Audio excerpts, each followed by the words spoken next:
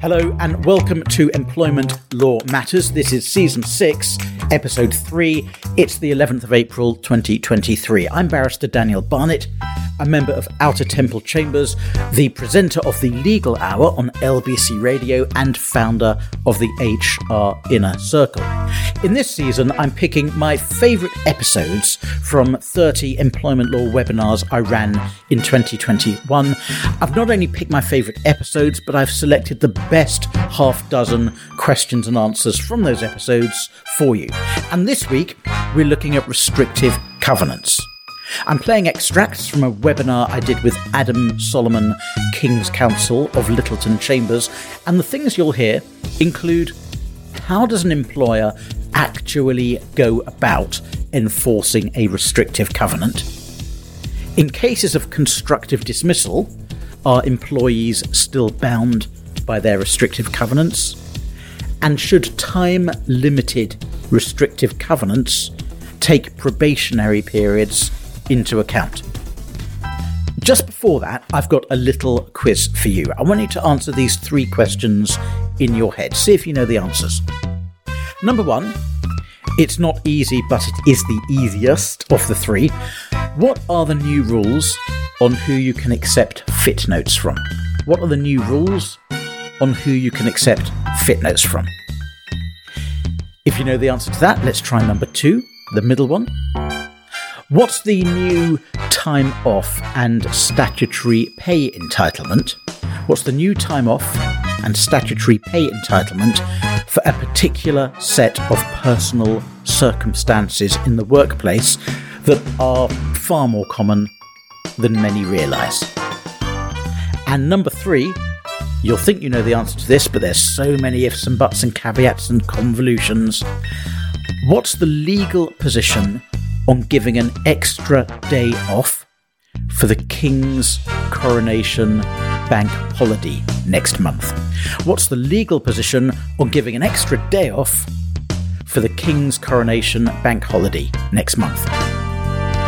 If your current HR policies have the answers to any of these, well done. If not, well, I've got an announcement next week which is going to help you. But for now, let's turn to restrictive covenants. Adam Solomon, KC, appeared for the successful side in the first restrictive covenant case to reach the Supreme Court in over 100 years, Tillman against Egon Zehnder. He's had 20 cases reported in the IRLRs, and he is described in Chambers and Partners as excellent and delightful, a great advocate who is punchy and charming, an excellent all-rounder who combines flair in the courtroom with diligence and perseverance. Here's Adam Solomon.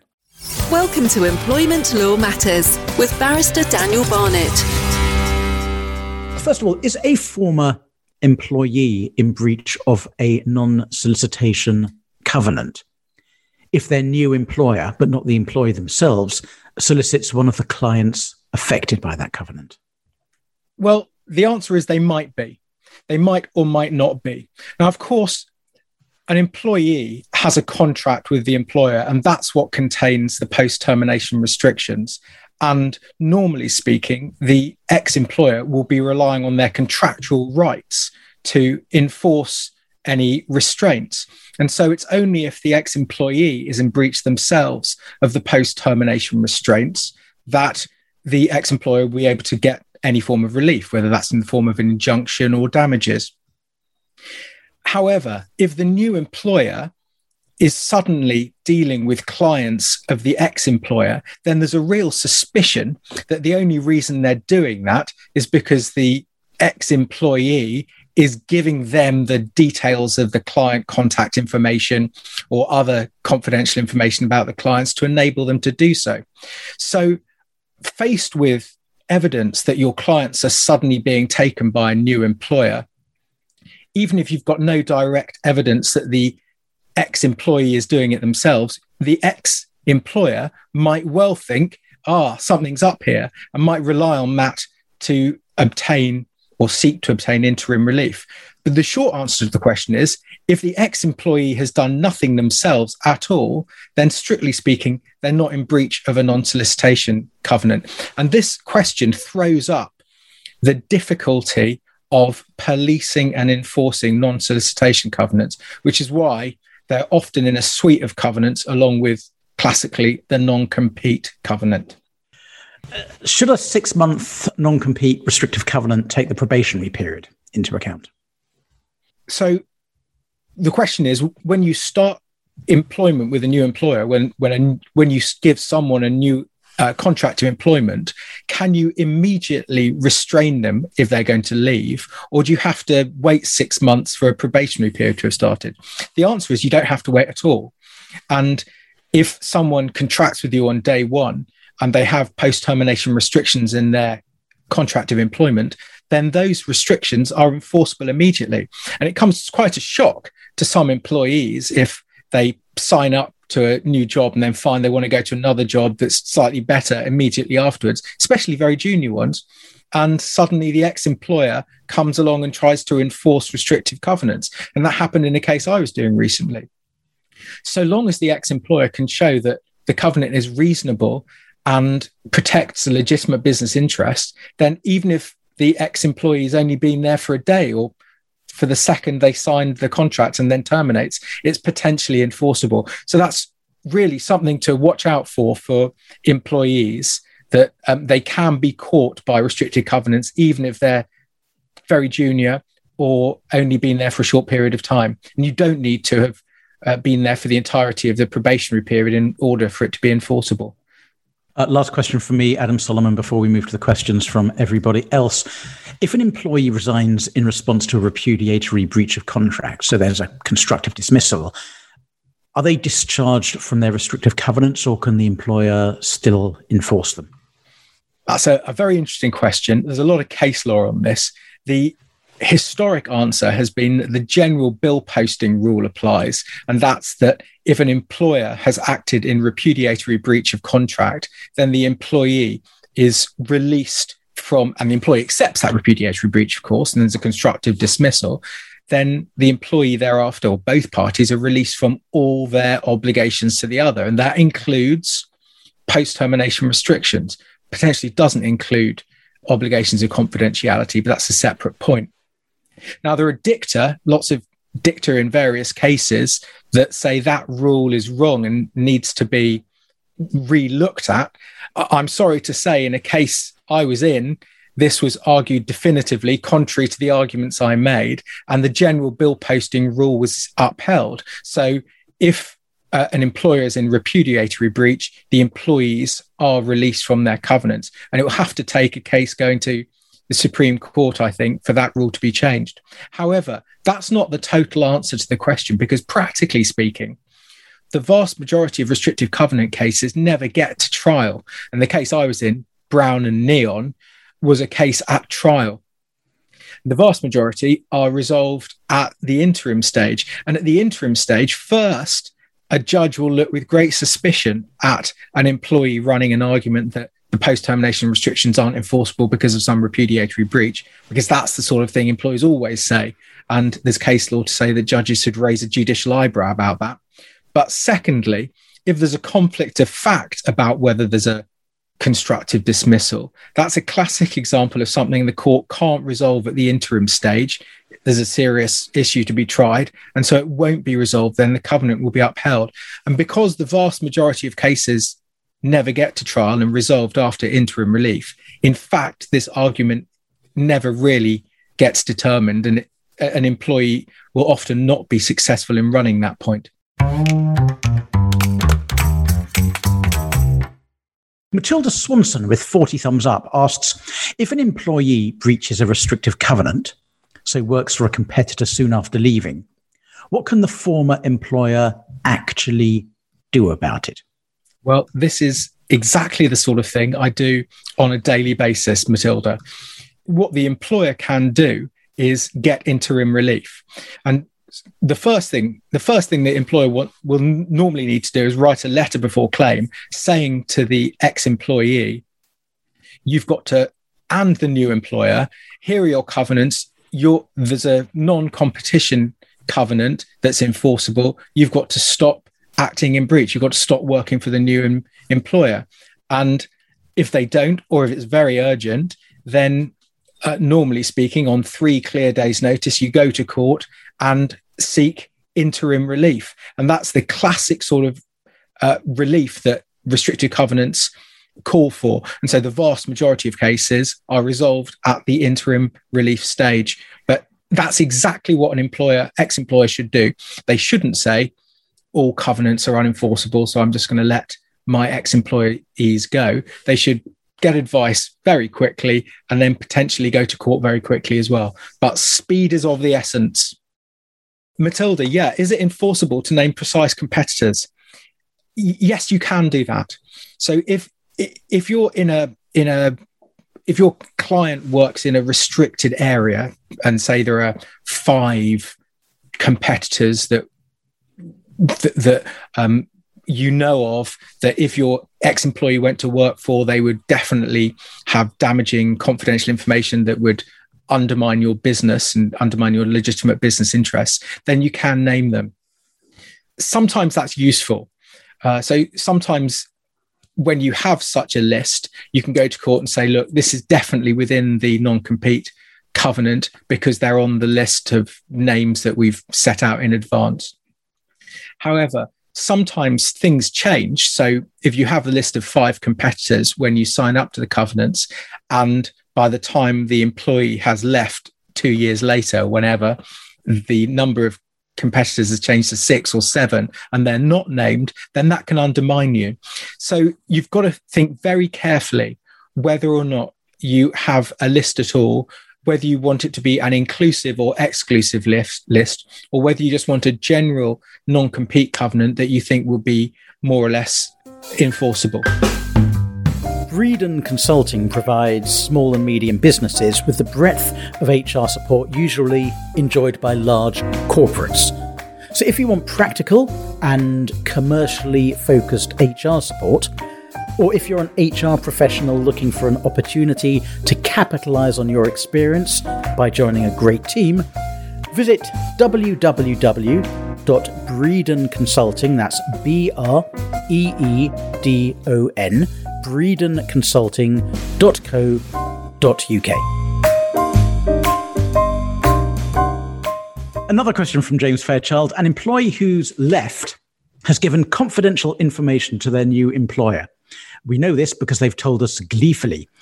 No specific contract point deals with this. Can we do anything? Yeah, that is the classic question that I'm often asked. The answer is maybe. And it turns on what type of confidential information it is that the employee has given to their new employer. And the law is this, that during employment, an employee may not misuse their employer's confidential information. But if it is mere confidential information, I don't know why the courts use that phrase, mere confidential information, then the employee is free to use it after they leave employment, to the extent that they're not subject to any restrictive covenant that impinges on that right. However, if the confidential information amounts to a trade secret, then the employee may not use that post-termination, irrespective of what the contract says. That's a right in equity or an implied term. And so the question is really what type of confidential information it is. And there's lots of arguments about where on that spectrum between confidential information and trade secrets matters sit. So I'm doing a case at the moment where there's a dispute about whether client contact information, so an ex-employer's client contact details, can amount to confidential information. I think the better argument is yes, it can. That's my argument as a matter of fact in the case, but I think it is right that client contact details, the type of goods they buy, for example, the prices they pay, that's all a classic example of information that would amount to a trade secret. So if that is the sort of information you're talking about, if it's that sort of quality, then you can protect it as a matter of equity and you can get injunctive relief to prevent the ex-employer and the new employer from using and or disclosing that information.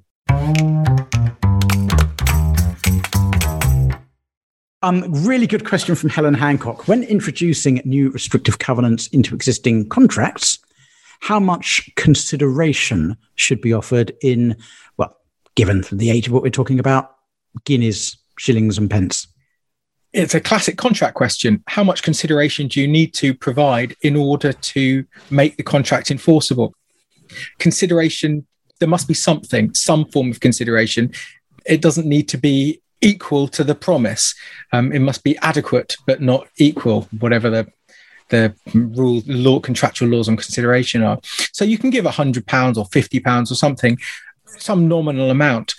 However, some courts and some dicta have also looked at the consideration for the covenant in order to determine its enforceability. So sometimes courts will say this chap was paid £1 million a year, and therefore you could have more restrictive covenants in the contract. So arguably, if you want it to be more enforceable, give more consideration. Although as a strict matter of law, that you're not obliged to. So long as there is some consideration, peppercorn classically is given for consideration in leasehold agreements. Some consideration that's adequate, that's all you need. Mark Mason asks, does the role an employee proposes to move to affect the enforceability of a non-compete clause? So, for example, Mark says, if a salesperson moves to work for a competitor in a non-customer-facing admin role, will it make the covenant less enforceable than if they're moving to a sales role with that competitor? Yeah, well, that's a great question. And it goes to the heart of what non-compete clauses are trying to protect. And there are two lines of cases which go both ways, in different directions on this very point.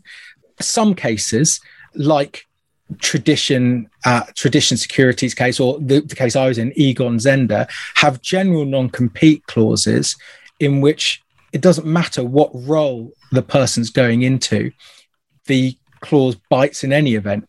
So the basis for that is that the non-compete is there to protect the confidential information. And it doesn't matter, for example, if the employee is sitting in the back room, because they could feed the confidential information, even unconsciously, to their employer even if they're not doing the sales-facing role themselves.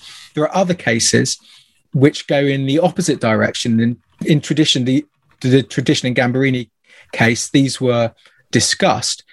And in those cases, the court said the covenant is there to protect your trade relations.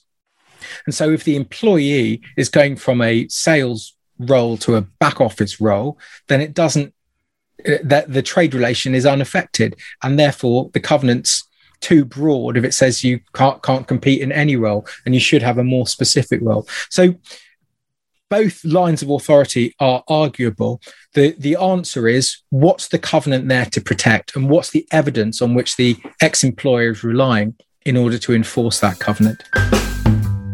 Radar is a specialist commercial and litigation law firm dedicated to helping businesses navigate their risk, including employment issues.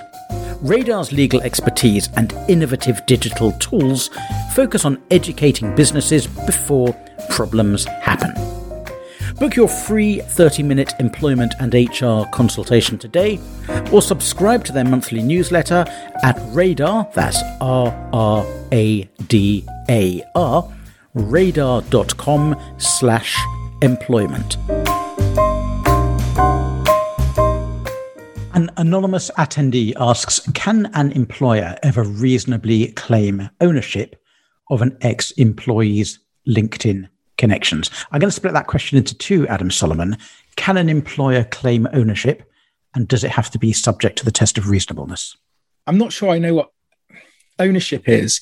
Ownership is a difficult question when you're dealing with confidential information, because classically you can protect it, but it's not a property right.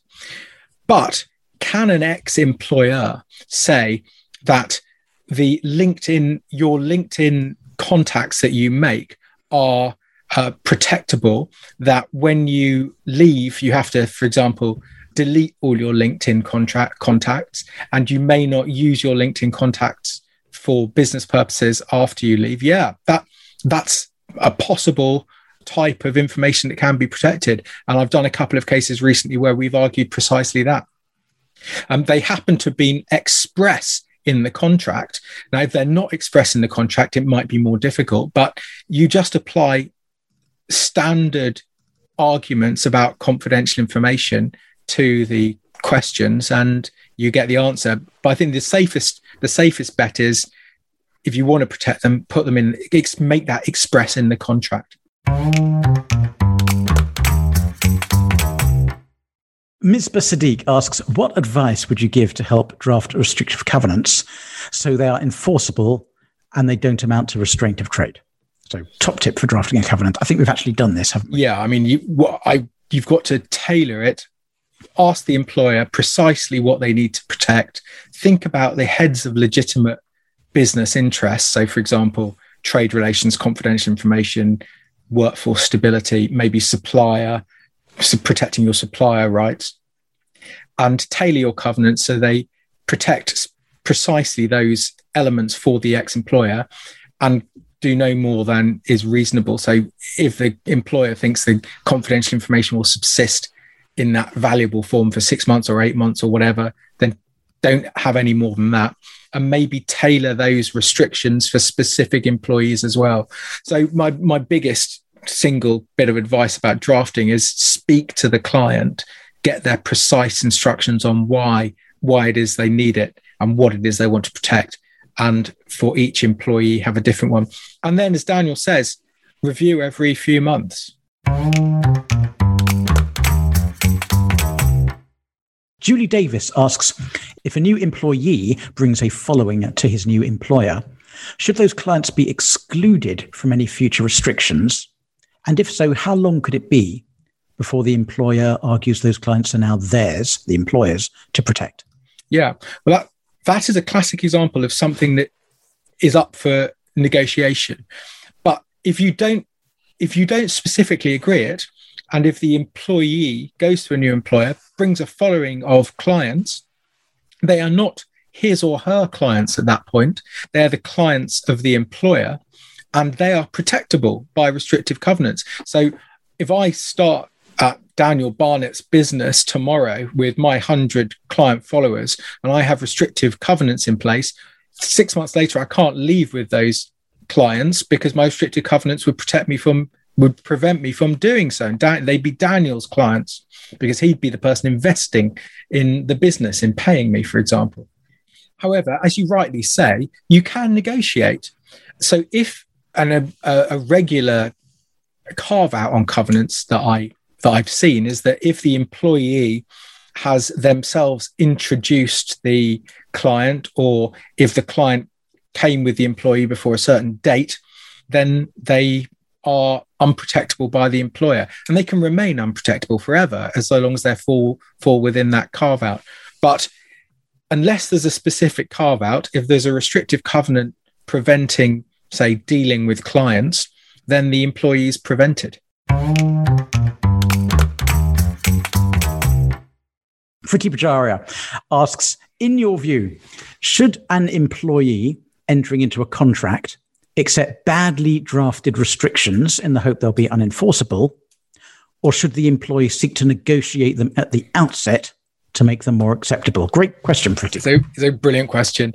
It depends on the risk appetite of the employee. So I did a case very recently where the employees were legally advised and there was separate payment made to lawyers at the time of entering into the agreement, to independent lawyers to advise the employees on the enforceability of the covenants. And the ex-employer said, you had independent legal advice, and so you knew that these covenants were enforceable when you signed them up, we knew about the risks.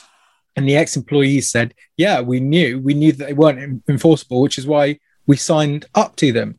So it's a classic example. Do you try and negotiate so something's reasonable for you, or do you take a punt on something being held to be unenforceable at trial or at interim relief.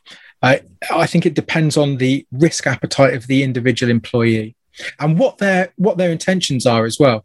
So if they know they want to compete in breach of covenant, then their risk appetite might change. But if what they're saying to you as their legal advisor when they're signing up to the covenants is, broadly, I want to comply with my obligations, I think I want to comply with what I think is reasonable, then you might think it's better to negotiate at that stage for a reasonable covenant. That was Adam Solomon, King's Counsel from Littleton Chambers. Join me next Tuesday, the 18th of April 2023, when I'll be bringing you highlights from my webinar with Rebecca Tuck, KC, in which she answers questions on tribunal time limits. Thank you for listening.